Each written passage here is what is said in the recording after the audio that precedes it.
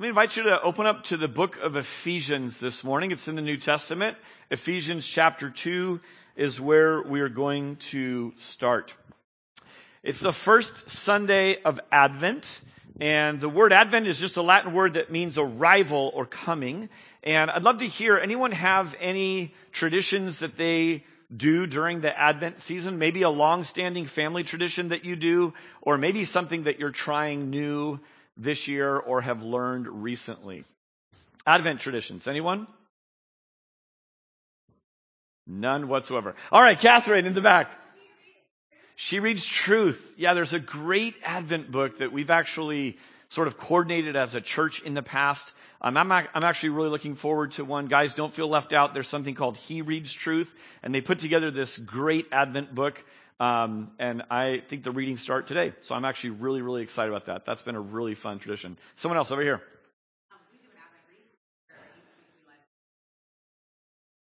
Awesome. I love it. Yeah. So rich. Isn't it good just to hear some of these Old Testament scriptures? We hear sometimes that Jesus was predicted from long ago, but to hear them in the context of the Christmas season is really good. Someone else. Advent traditions that you have. Okay?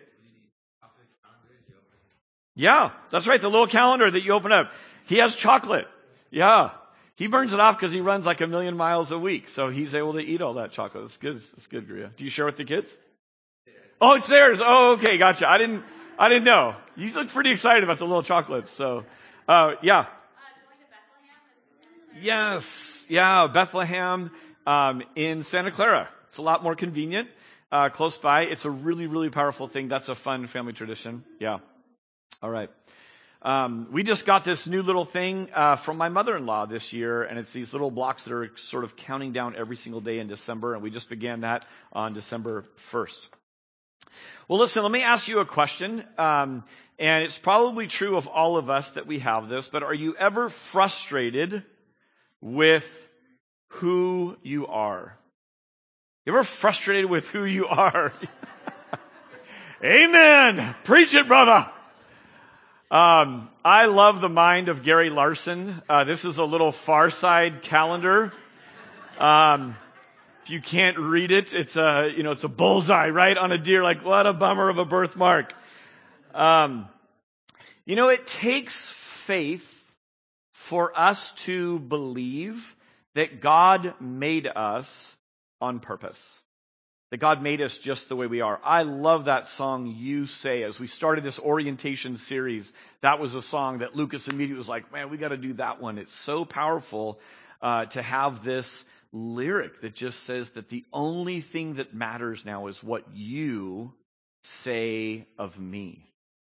And it takes real faith to believe those parts of ourselves that we wish we could change. In fact, here's what I want you to do. I want in your mind, I want you to get the one thing about yourself that you would most like to change and just sort of hold it in your mind for a minute. Could be some physical attribute. It could be some ailment. It could be some looks thing. It could be some experience that you've had. But what is the one thing that you're most frustrated by? You go, if I could change this one thing, God, this is what it would be. And here's what I want you to do. I just want you to do this exercise of taking it and offering it and just even asking this question, God, could you use even this for good? Could you take this thing I'm frustrated with, that I was born with, that's part of my story, and use it for good in some way?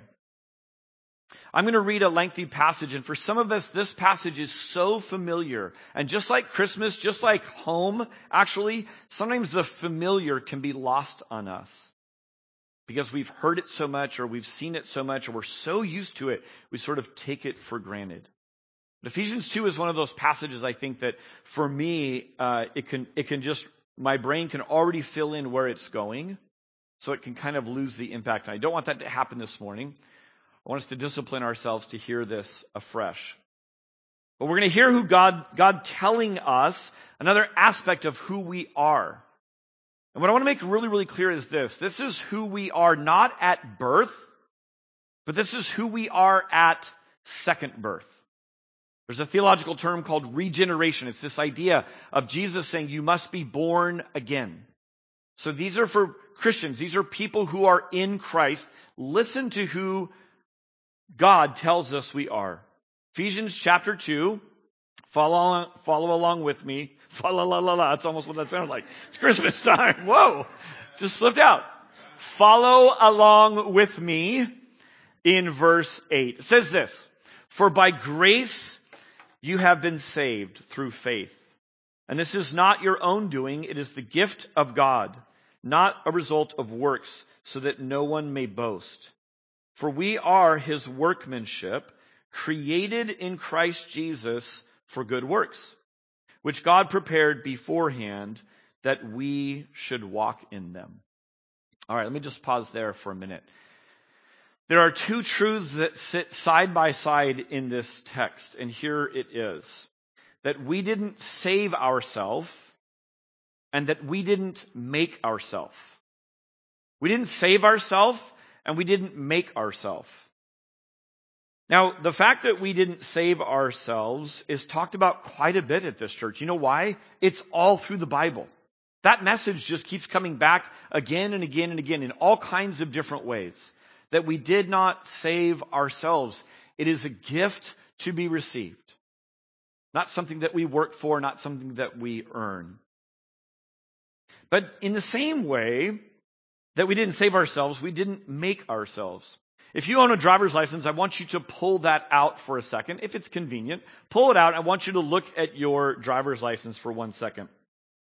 As we do so, I want you to stop and I want you to savor the truth that we didn't make ourselves.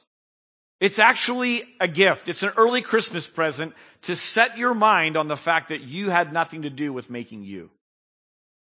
The most telling things about you had nothing to do with you.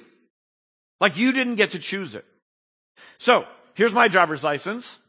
I still have brown hair in this driver's license. How old is this license? So when you look at your driver's license, think about this. Think about how much pressure is off. This is what good leadership does, by the way. It takes pressure off of those that are being led. God provides a covering. God provides leadership to his people. And so the pressure is off to have to determine any of this stuff about you. Take a look. Name, you didn't come up with it. It was given to you. Date of birth, you didn't pick it. On here, sex, male or female, you didn't pick it. Eyes, height, weight, none of these things was up to you. You were handed these physical characteristics. Now we could go on. How many picked their social security number? Anyone? None of you. It was just handed to you.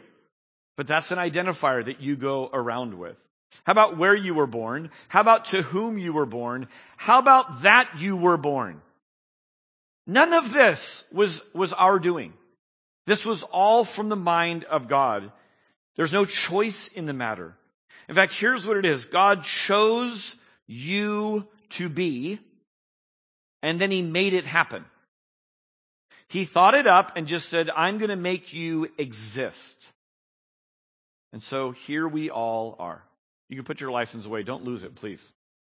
You'll get mad at me. We're in this series called Orientation, and the entire idea behind this is, who does God say that we are? We're taking this idea from Matthew where Jesus asks his disciples, who do people say that I am? And they have a little discussion. Then he gets more pointed. He asks them specifically, but who do you say that I am? Remember, with those two questions, he wasn't confused about his identity. He didn't need information from the crowd. He didn't need information from his followers. He was perfectly clear on who he was. But those two questions teach us some things. The first question sort of teased out some lies, right? The crowd often has just false, wild views, popular views. Well, some say that you're Elijah. Some say you're John the Baptist or Jeremiah or one of the prophets. They're all wrong. When Jesus asks, who do you say that I am? Remember Peter's response? What does Peter say? You are the Christ, the Son of the living God. How does Jesus reply to Peter? Peter, you're blessed. You know why you're blessed? This only comes from divine revelation. Let me just say this morning. You have no idea who you are unless it's divinely revealed who you are. You will have so many other competing voices, and those voices are just guesswork. Unless God tells us who we are, everything else is guesswork. So today we're looking at our third sort of orientation question, and it's this, that we're God's masterpiece. We just read it. We are His workmanship. So we orient our life. We point our life by faith to say, God, I'm going to receive what you say is true of me as most important over all other voices, including the voices that are in my head. As God's masterpiece, catch this, you are both a work of art and a tool of the trade. I want you to take those two ideas and put them in your mind, because we're going to sort of think about this the whole morning, that you're both a work of art and a tool of the trade. I have these two items that you see on the screen that just kind of hang in my office, and I've decided to just sort of bring them here. One is my skateboard, and this hangs in my office, and really enjoy seeing it. And then the other one is my guitar here. And thinking about these two items, they are, in essence, I have them in my office as both a work of art, something that hangs there and is admired and enjoyed, but also they're tools of the trade. They are literally underfoot or in the hand. They are doing something. And I began to see these two items hanging there, and I thought, that's us. That's who we are. That's how God made us as His workmanship. Think about this. Each one of these is designed a certain way on purpose. You know what both of these are made of? Metal and wood. But they're put together so completely differently from one another, aren't they? A skateboard and a guitar, just metal and wood, a little bit of paint, a little bit of decoration. But they're vastly different from the other. And they're not only functional, but they are pleasing. Here's what's kind of interesting. These two items, they have some stories to them. I know exactly where some dents and dings are on both of these. In fact, I have both put scars on these items, and they have put scars on me. And only I know the full story of how that all went. But there's actually sort of memory and interaction. And I thought, what a picture of the relationship of the things that belong to us. Now, track with my thinking here. The things that belong to me are impacted by me. And the things that belong to me actually have an impact on me. And if this is true with mere objects, like inanimate wood and metal, think about this now. How much more the maker and the made?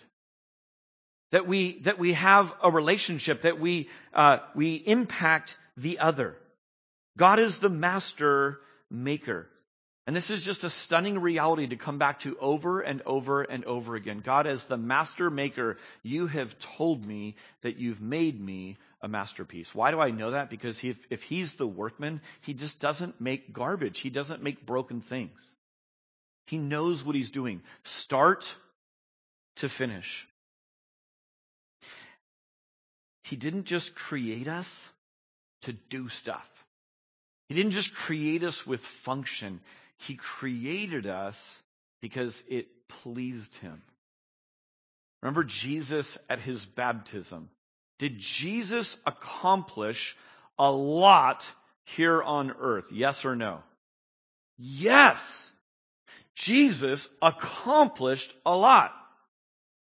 He functioned as a substitute for us. He's our covering. He functioned as the healer and the eye-opener and the releaser from prisons. He did a lot, but at His baptism, a voice was heard from heaven, God the Father saying, "This is my beloved Son. I really like Him." That's sort of the nuanced translation there. I'm well pleased by Him. I didn't just make Him to do stuff and to be functional and to be a tool. He's a work of art. I'm really take pleasure in Him. Now, here's what I know this morning. In a whole bunch of different ways, it takes a ton of faith to believe this today, probably sitting where you are. And there's probably a host of reasons that we're not going to get into, but I do know this. There are wicked lies being whispered and shouted from the mountaintops that go against the divine revelation of who you are as a human being. The biggest, loudest, boldest one is this: there is no maker. That's a lie. That's a wicked lie. And when that is spouted, that of course will begin to seep into our identity and who I am and who I'm accountable to and who I delight or I don't. Listen to these words. I knew you before I formed you in your mother's womb. Before you were born, I set you apart and appointed you as my prophet to the nations. How on earth do we know this is true? It's divine revelation. These are the words of God to Jeremiah. God spoke these words to Jeremiah. But you know what? Jeremiah wasn't buying it. Jeremiah wasn't buying it. Look at what he replies with. He replies with doing what, if you think about it, is unthinkable. He questions God. God says, this is what I've created you for. I've set you up for this. And Jeremiah questions God. We take the fact that God just allows us to question him without immediate punishment for granted. It's unthinkable that we would go and question this. This is the pot saying to the potter, you're wrong. But listen to what he says. O sovereign Lord, I said, Jeremiah, I can't speak for you. I'm too young. God says one thing, Jeremiah says another thing. Really, really interesting in this sentence. He says two things that make no sense whatsoever. O sovereign Lord, what does that mean? O ruler over every nuance of the universe. O creator of every cell of every living thing. O thinker of every beautiful and good working system that is in my body and in the planets and in the whole solar system and in the universe. O sovereign Lord, you're wrong. That's what he's saying, isn't it? O sovereign Lord, I can't do what you've just told me you created me to do before I even knew I was me. Is this starting to make your head hurt? It should. It makes my head hurt. But I think today we're no different. Today we're absolutely no different. Let me just say a few phrases and see if these have crept up in your mind. Maybe they've crept up in your mind because they've been said to you. Not good enough. Ugly. Useless. I could go on, but that covers a lot, doesn't it? Not good enough. Ugly. Useless. Here's been my prayer for you this morning. I pray that this morning you would stop your mouth.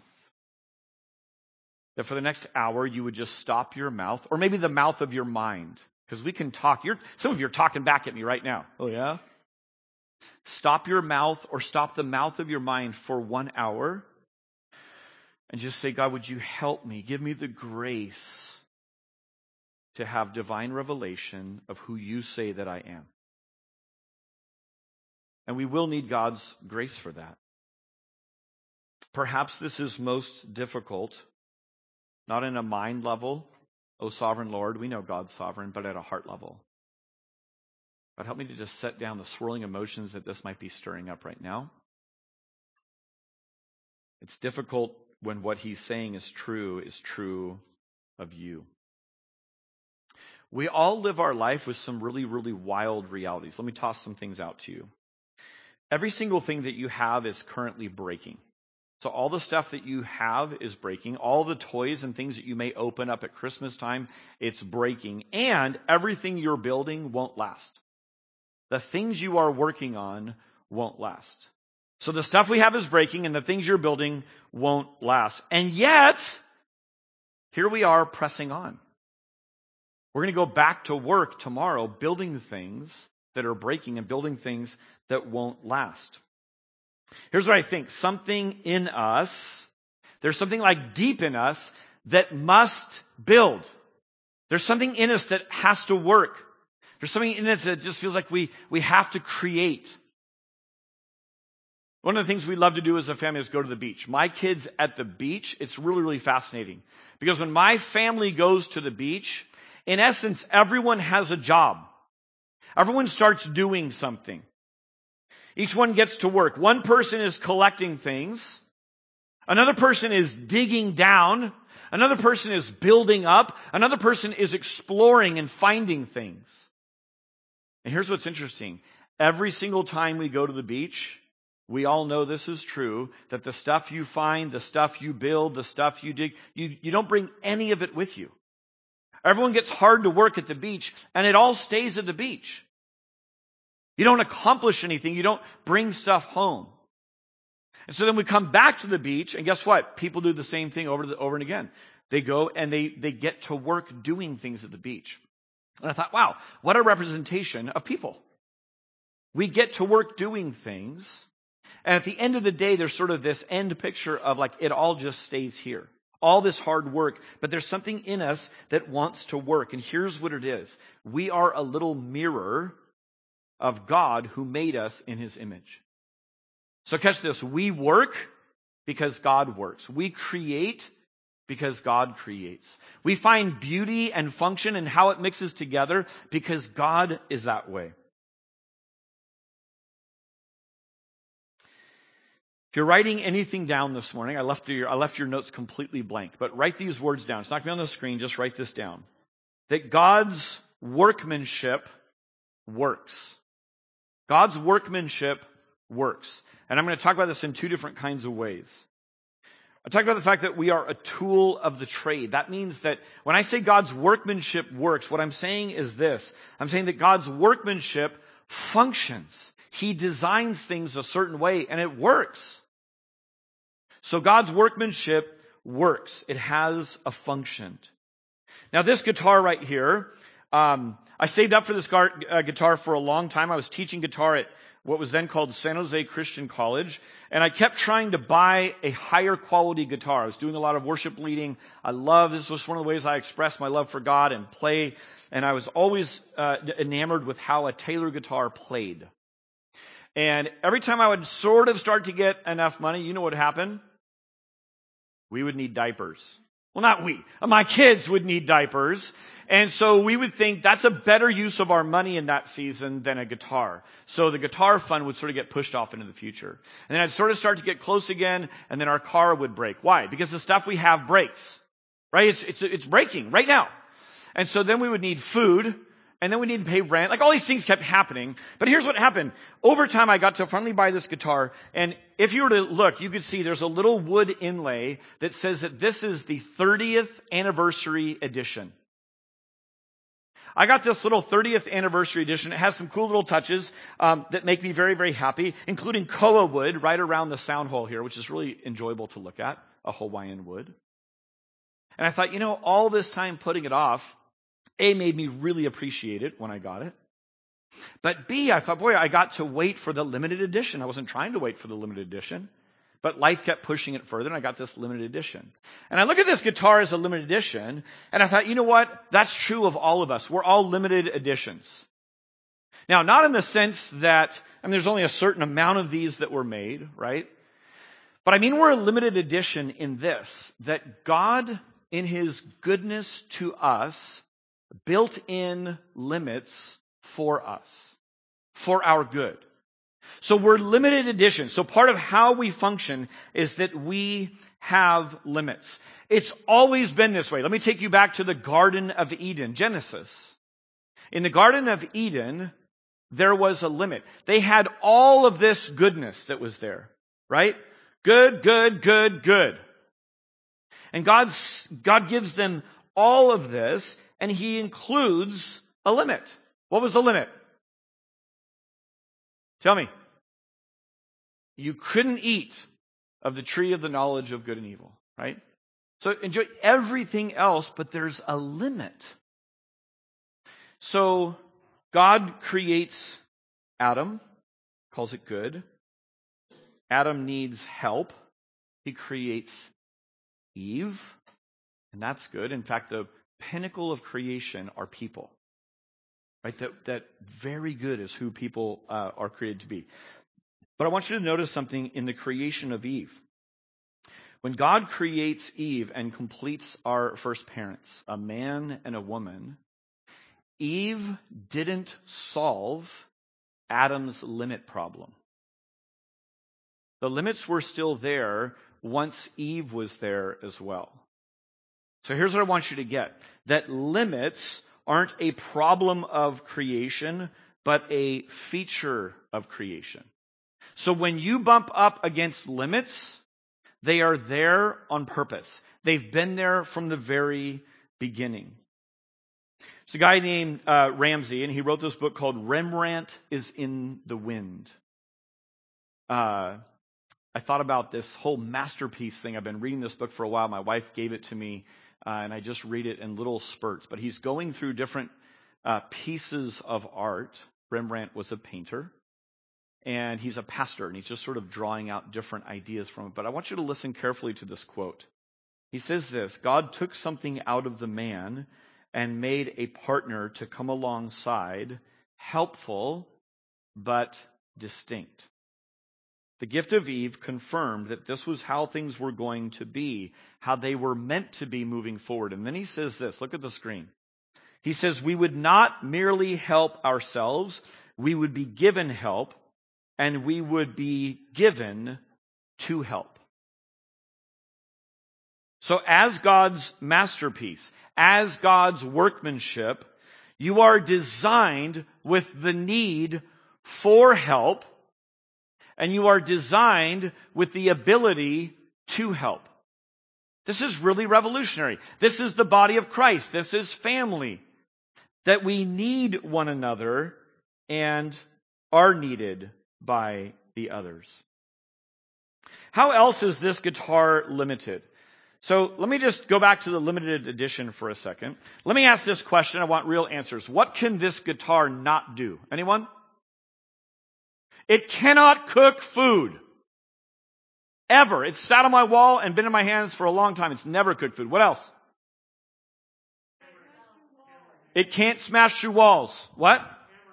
It can't hammer a nail. It might. Don't you dare try. But it might. What else? It can't play itself. It can't light a candle. It can't eat. That'd be crazy, huh? Shove a banana in there? Brandon, what do you got? It can't play lower bass notes. Spoken like a true bass player. All right, here's the point. It can't do most things. It's not very good at it. Now, that's my guitar. I want you to just get your head around this for a second. Okay? This is a skateboard, right? Now, it can't do almost I think everything you just said, except maybe it's probably better at hammering a nail without damaging something. But this skateboard can't do most things.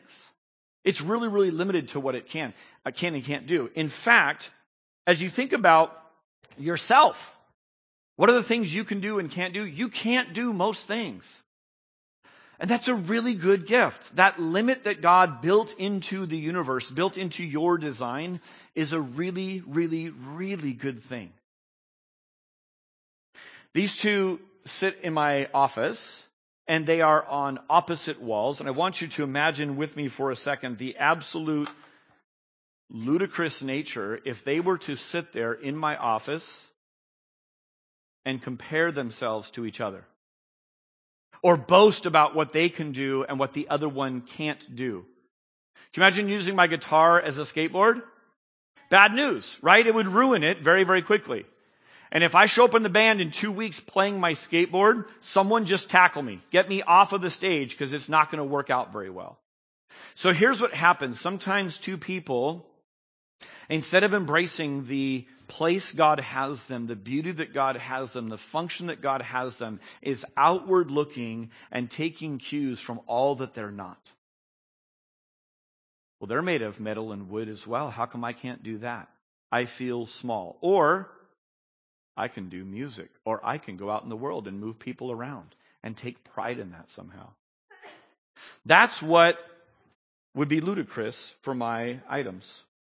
Here's another design feature of you, that as a work of art and tool of the trade, you're going to last forever.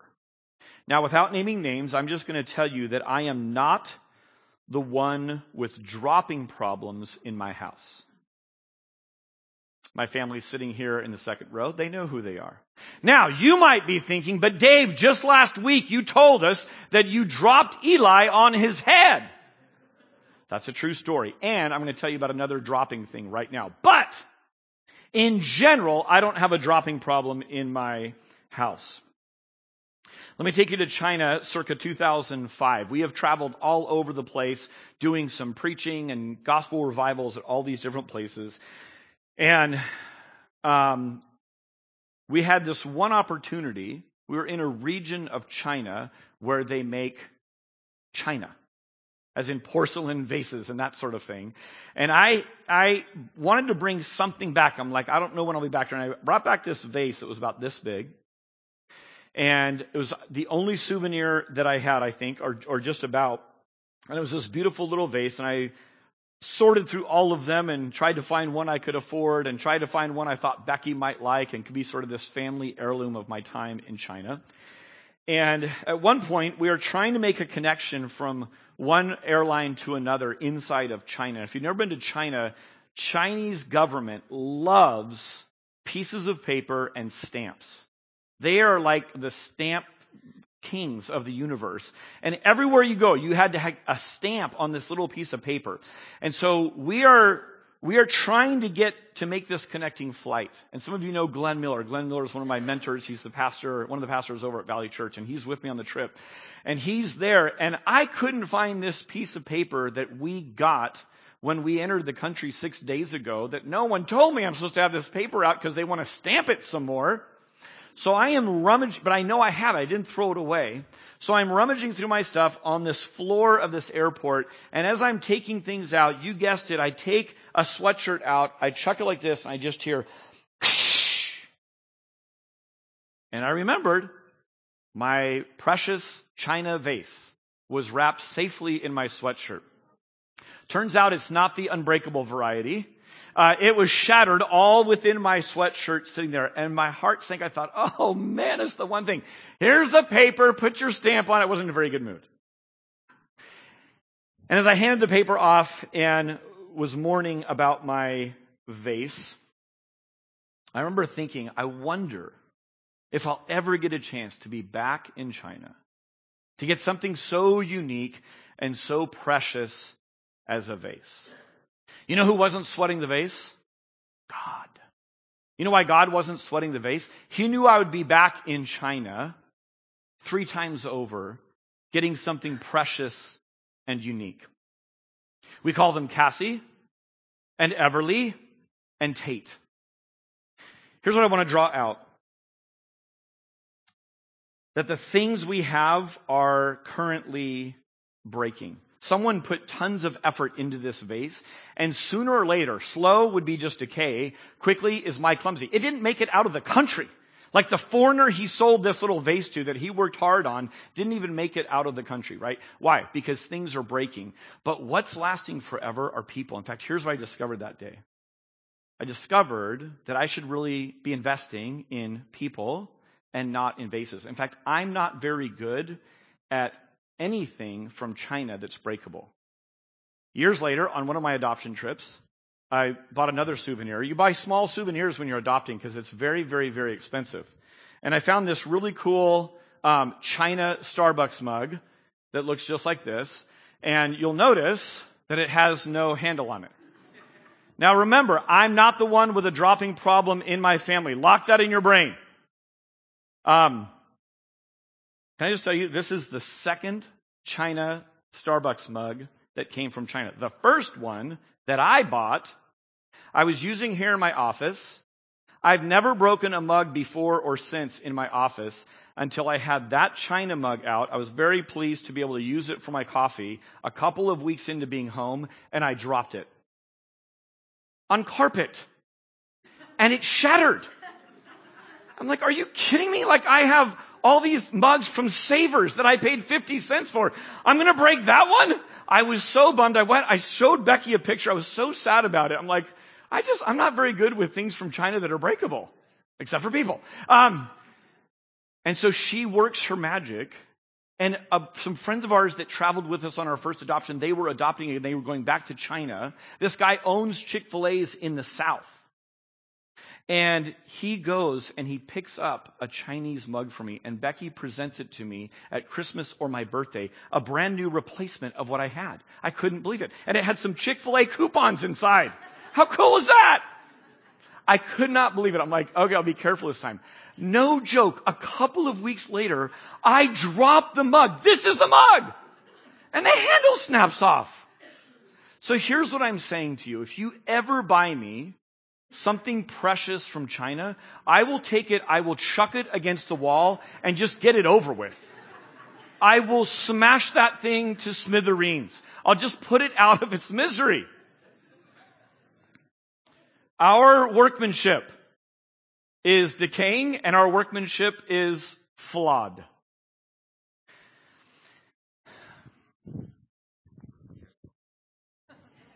Careful, I know. Let me have you look back at Ephesians 2. Who we are is all the more glorious, quite simply because of who we were before Christ. Ephesians 2, verse 1 says this. Remember, you're his masterpiece. You're his workmanship created for good works. Not just functional, but beautiful, pleasing. Here's what it says. And you were dead in the trespasses and sins in which you once walked, following the course of this world, following the prince of the power of the air, the spirit that is now in work in the sons of disobedience, among whom we all once lived in the passions of our flesh, carrying out the desires of the body and the mind, and were by nature children of wrath, like the rest of mankind. Left on our own, we are doomed. Left on our own, our workmanship is flawed. It's flawed fatally. Listen for this in the Christmas carols that you sing this month. As you're listening to Christmas music, as we're singing it in here, listen to these kinds of lines. Far as the curse is found, God and sinners reconciled. It's over and over woven into this that our workmanship and ourselves is fatally flawed. Now, one of the defense mechanisms that we all do is we'd rather not face this, so we bury our heads or we run and hide or we try to ignore it. But the challenge is we can't escape ourselves. We're always left with our own thoughts when we can't fall asleep at night. We're always left with our own stuff. The song Meant to Live, Rob and I were talking about themes and songs and ideas and just sort of how to get these truths out. And the song Meant to Live by Switchfoot is so powerful. Listen carefully. We were meant to live for so much more. Have we lost ourselves? Somewhere we live inside. It goes on. Maybe we've been living with our eyes half open. Maybe we're bent and broken. This is the biblical worldview, by the way. It's really humbling to hear that we're bent and broken, that there's something that needs to change. It's the very thing people most are repulsed by in the gospel. But that's it. We are broken. We are half asleep. This is the very truth Jesus came preaching. He said, repent, wake up, turn around. You're meant for something so much more. Listen to these words. The kingdom of heaven is at hand. It's right here. Like who you are and what you were meant to be doing is right here in front of you. You don't need to move. You don't need to change circumstances. You don't need to change jobs. You don't need to change families or churches. The kingdom of heaven is right at hand. When you think about this idea of masterpiece, of something that is both beautiful and functional, think about this. Jesus didn't just come to save us from our sins, which is true, by the way, gloriously true. He came to save us from a life of meaninglessness. Meaningless, everything is meaningless. You know what that leads to? That worldview, that idea, that search that we read about in Ecclesiastes and see in our own hearts and people around us leads to utterly devastating, dark depression. One of the things plaguing our young people, and let's not kid ourselves, this isn't a young people problem. One of the things that's plaguing midlife crisis people, one of the things that's plaguing our senior citizens is, what on earth is it all for? I'm exhausted. I'm going to go to work tomorrow and what's it for? What am I supposed to be doing? It's this sense of meaninglessness, and that pandemic is plaguing people. And God says, look at me, orient towards me. I have made you a work of art and a tool of the trade, and the things I'm building are going to last forever. I said at the beginning that the things you're building won't last. Here's the caveat. Here's the exception. The things you are building won't last unless you are building them with God. Unless you are cooperating with what He is doing. Think about the stories that talk about, sort of movies that talk about what it is to be an object, to be this made thing, this made person, and how loneliness and despair comes from not working. Tell me what movie I'm talking about with toys that don't fulfill their purpose. Toy Story. Right? Toy Story. And then how about toys that are broken? Anyone watch Polar Express around this time of the year? Yeah, Polar Express, where all those broken toys are there. How about, here's another one. Dishes and decorations that only gather dust. What's that? Beauty and the Beast. Right? Like this whole thing, and all they do is just sit around all day longing to fulfill their purpose.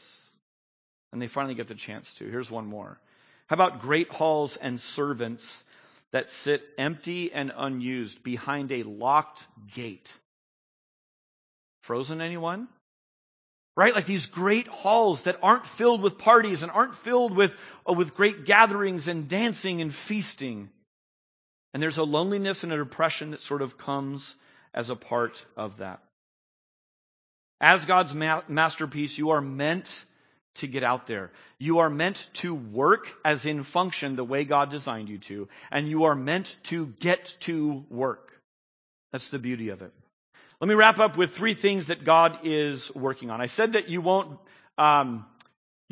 get to have things remain forever unless it's God building with you, unless it's what He's working on. So what is God working on? I had a really long list at the start of the week. I'm not going to tell you almost all of them. I'm going to give you 3.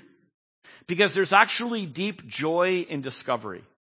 And if I were to give you 7 things, you might go, okay, there's the 7 things. And it would close you off to the world of ideas that God would have for you. Let me give you just 3 things that are really, really plain. Number 1 is God is making disciples. That takes work. You know what we're doing right here? We're making disciples. This is what church is about. We gather as disciples and we make disciples. That's what we're doing. I love how Paul David Tripp says it. I'm reading this little devotional. He said, God is not satisfied with informing you about the work of His kingdom. He transforms you to participate in the work of His kingdom. He doesn't just give you information of here's what I'm doing. He calls you and enables you to participate. In fact, I would say it this way. I don't think your discipleship training is even near complete unless you are making disciples. As you step in and make disciples, you are being discipled by God. We like to say around here that home is God's greenhouse for growth. Home is God's greenhouse for growth. It's this protected environment where we get to sort of control the elements and grow disciples. So if you're a parent here this morning, if you're a grandparent here this morning, You have the joy of participating in making disciples. What Andres showed you at the start of the service, these are just tools. We're just trying to put tools into your hands. Dads, look at me for 1 minute. We put a coupon book for Father's Day this year. We thought, what's going to outlast one Sunday of the year for Father's Day? How about a coupon book? So there's a new coupon each month for the dads. It's December, so we want to talk about the December coupon. Here's the December coupon, that there's a movie or a game night. So as a dad, I get to take this and redeem it with my family, redeem on a cold winter night to enjoy a favorite movie or game. Be mindful that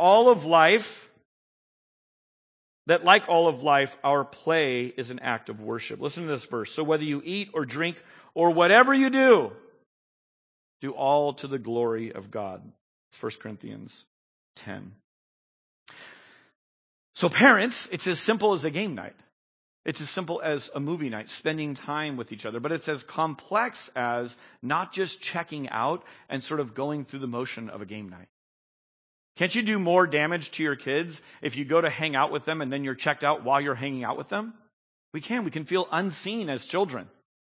So we go, Lord, it's as simple as just a game night or a movie night, but it's as complex as saying, God, help me to invest myself in this little person. It's the work that he is at. There's no greater task and no greater challenge and no greater reward than investing in people. What else is God working on? Salvation.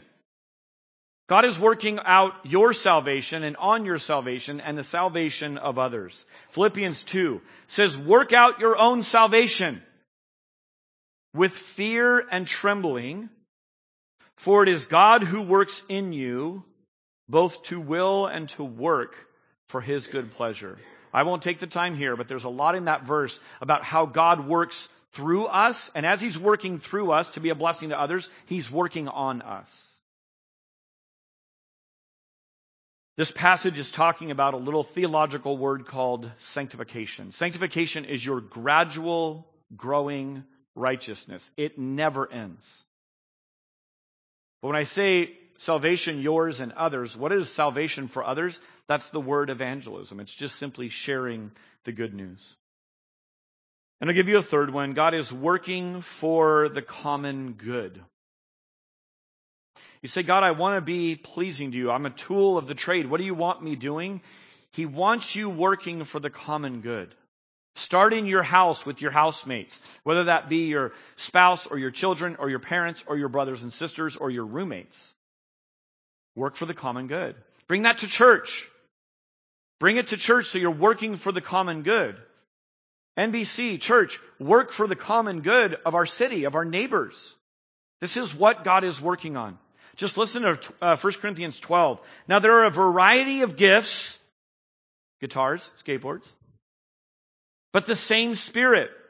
There are a variety of service, but the same Lord. There are varieties of activities, but it is the same God who empowers them all in everyone. God is working for the common good. It says, to each is given the manifestation of the Spirit for the common good. I went to a dinner Thursday night. I was invited to go and represent Foster the City. There's a group of people, they call themselves Generosity Bay Area. And these are people with the gift of generosity who are just meeting on a random Thursday night at someone's house in Sunnyvale. And they were there to hear from 3 organizations because they have this matching grant that they want to put money towards and invest in. And their tagline is this, that every person in the Bay Area would know a radically generous Christian. Isn't that cool? That every person in the Bay Area would personally know a radically generous Christian. And I just told them, I said, I'm here to share about what we're doing with Foster the City, but I want you to know, I'm inspired to see this part of the body of Christ at work, often unseen, because the moment you're like sort of blowing a trumpet and saying, look at me and my good gifts that I'm giving away to people and supporting ministries, the Bible frowns on that. It says, don't do it that way. So to just get a little peek and understand, and these are people, these are the body of Christ investing a Thursday night to learn more so they can give really, really efficiently. Super inspiring. At that meeting, I met a guy who was overseeing the shipment of Operation Christmas Child boxes. And he said, this week it's going out to, I think it was the Philippines and named 2 other places. I just said, wow, it's really cool I said, we just participated in that. It's really neat to see that that's going on. Let me invite Angel up right now. And Angel and Isabella, his daughter, they're just going to share with you just one more way that we as a church are saying, hey, here's an avenue to be able to do a good work that impacts something beyond where we currently are.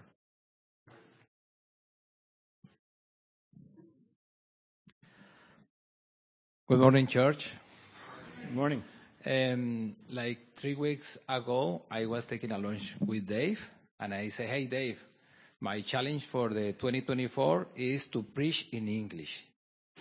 And he said, let's do it. I say, okay, maybe November, December, the 2024, I'll do it. But right now we are in 2023, so I have my half here. My beautiful daughter. She's beautiful because she looks like me, so it's for that. Okay. Gracias por la oportunidad. Thank you for the opportunity. Es para mí un honor ser parte de un ministerio que esta iglesia apoya. For me, it is an honor to be a part of a ministry that this church supports. Años atrás, después de la pandemia, Years ago, after the pandemic, encontré en mi país, en Colombia, I found in my country, Colombia, un lugar muy marginado donde ni siquiera la policía entra. a place that's very closed off where even police doesn't go to. Es más, tuve que pagarle a los delincuentes de allá para que me dejaran entrar. I had to pay some criminals there to let me in. Y encontré dentro de la comunidad un grupo de ancianos In that community, I found a group of seniors donde no tenían familia, where they didn't have a family, no tenían mercado, they didn't have groceries, no tenían medicinas. they didn't have medicine. Y con el pastor de ahí, de ese lugar, And with the pastor there of that place, decidimos empezar a trabajar por ellos. we decided to start working for them. También había un grupo de niños There was also a group of kids en la misma situación. in the same situation. 4 años adelante, o sea, eso fue hace 4 años, 4 years later, which meaning that was 4 years ago, por la gracia de Dios, because of God's grace, hemos encontrado una iglesia donde ya hay 80 ancianos en esa we iglesia. have found a church where there's now 80 seniors. Han partido a la presencia del Señor 8 en estos años. 8 of them have passed away in these 4 years, Pero lo han hecho conociendo a Jesucristo but they did it knowing Jesus Christ de una manera diferente. in a different way. Tienen dignidad en su vida. They have dignity in their lives. Logramos alimentarlos mensualmente We were able to feed them monthly, y cada vez que viajo a Colombia, que es muy seguido, and every time I travel to Colombia, which is very often, voy allá y les mando saludos de nuestra iglesia. I go and I tell them hello from our church. Y pasamos grandes momentos con ellos. And we spend really good times together. Ellos sienten que son parte de esta iglesia They feel like they are part of this church. y es lo que a mí más me pone contento. And that's what makes me the happiest. Lo mismo pasa con el comedor de niños que se está sosteniendo ahí en Colombia. That is also happening in the group of kids that is there too. El año pasado, Last year, para diciembre, in December, estaba hablando con ellos y les decía, ¿qué hacemos para diciembre? I was talking to them and I was asking them, what should we do for December? Y ellos dijeron, gracias por los mercados, pero no nos dé mercado porque comemos muy poquito y no hace falta. And they said, thanks for the groceries, but don't give us groceries because we eat really little, so it's not needed. Pero hace muchos años no sabemos lo que es un paseo.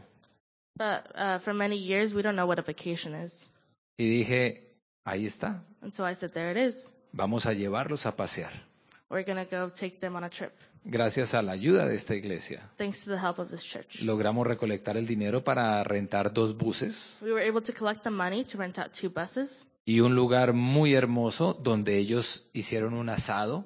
in a really nice place where they were able to have a barbecue. Muchos de ellos después de 20 o 30 años se metieron en una piscina. Many of them, after 20 or 30 years, were able to finally get in a pool. y disfrutaron ese día como unos niños. And they just enjoyed that day like kids again.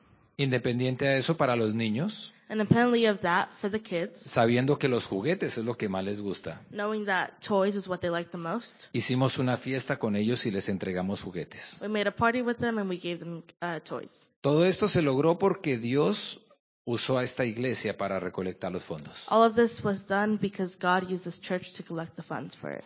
Este año vamos a hacer lo mismo. This year we're going to do the same. Y con todo mi corazón los quiero invitar a que sean partícipes una vez más de esto. And with my heart, I'm going to invite you to be participants of this again. Cada viaje de uno de estos ancianos cuesta $20 Every trip for a senior is around $20. y para los niños su regalo y su fiesta también cuesta $20. And for the kids as well. Eso en Colombia es bastante dinero, In Colombia, that's a lot of money. pero nosotros lo hacemos But we do it de la mejor calidad para ellos. in the best quality for them. Buenos buses, buenos lugares, buena comida, Good buses, good place, and good food. buenos juguetes, Good toys. porque Dios es un Dios de dignidad. Because God is a God of dignity.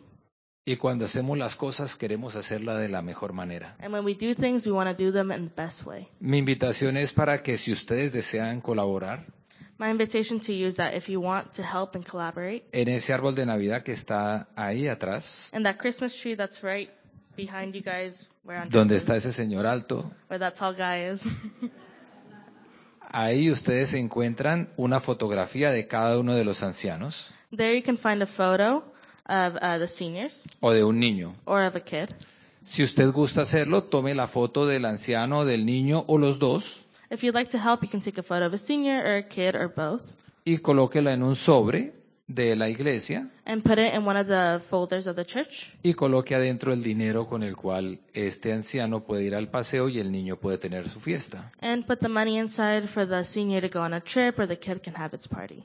Si no tiene la posibilidad, no se preocupe, If you are not able to, don't worry about it. pero créame que no hay nada más hermoso But believe me that there is nothing more beautiful que poder darle una sonrisa a alguien que lo necesita. than giving someone a smile who needs it. Entonces esa es mi invitación y muchas gracias. Thank you for your So time. that is my invitation. Thank you so much.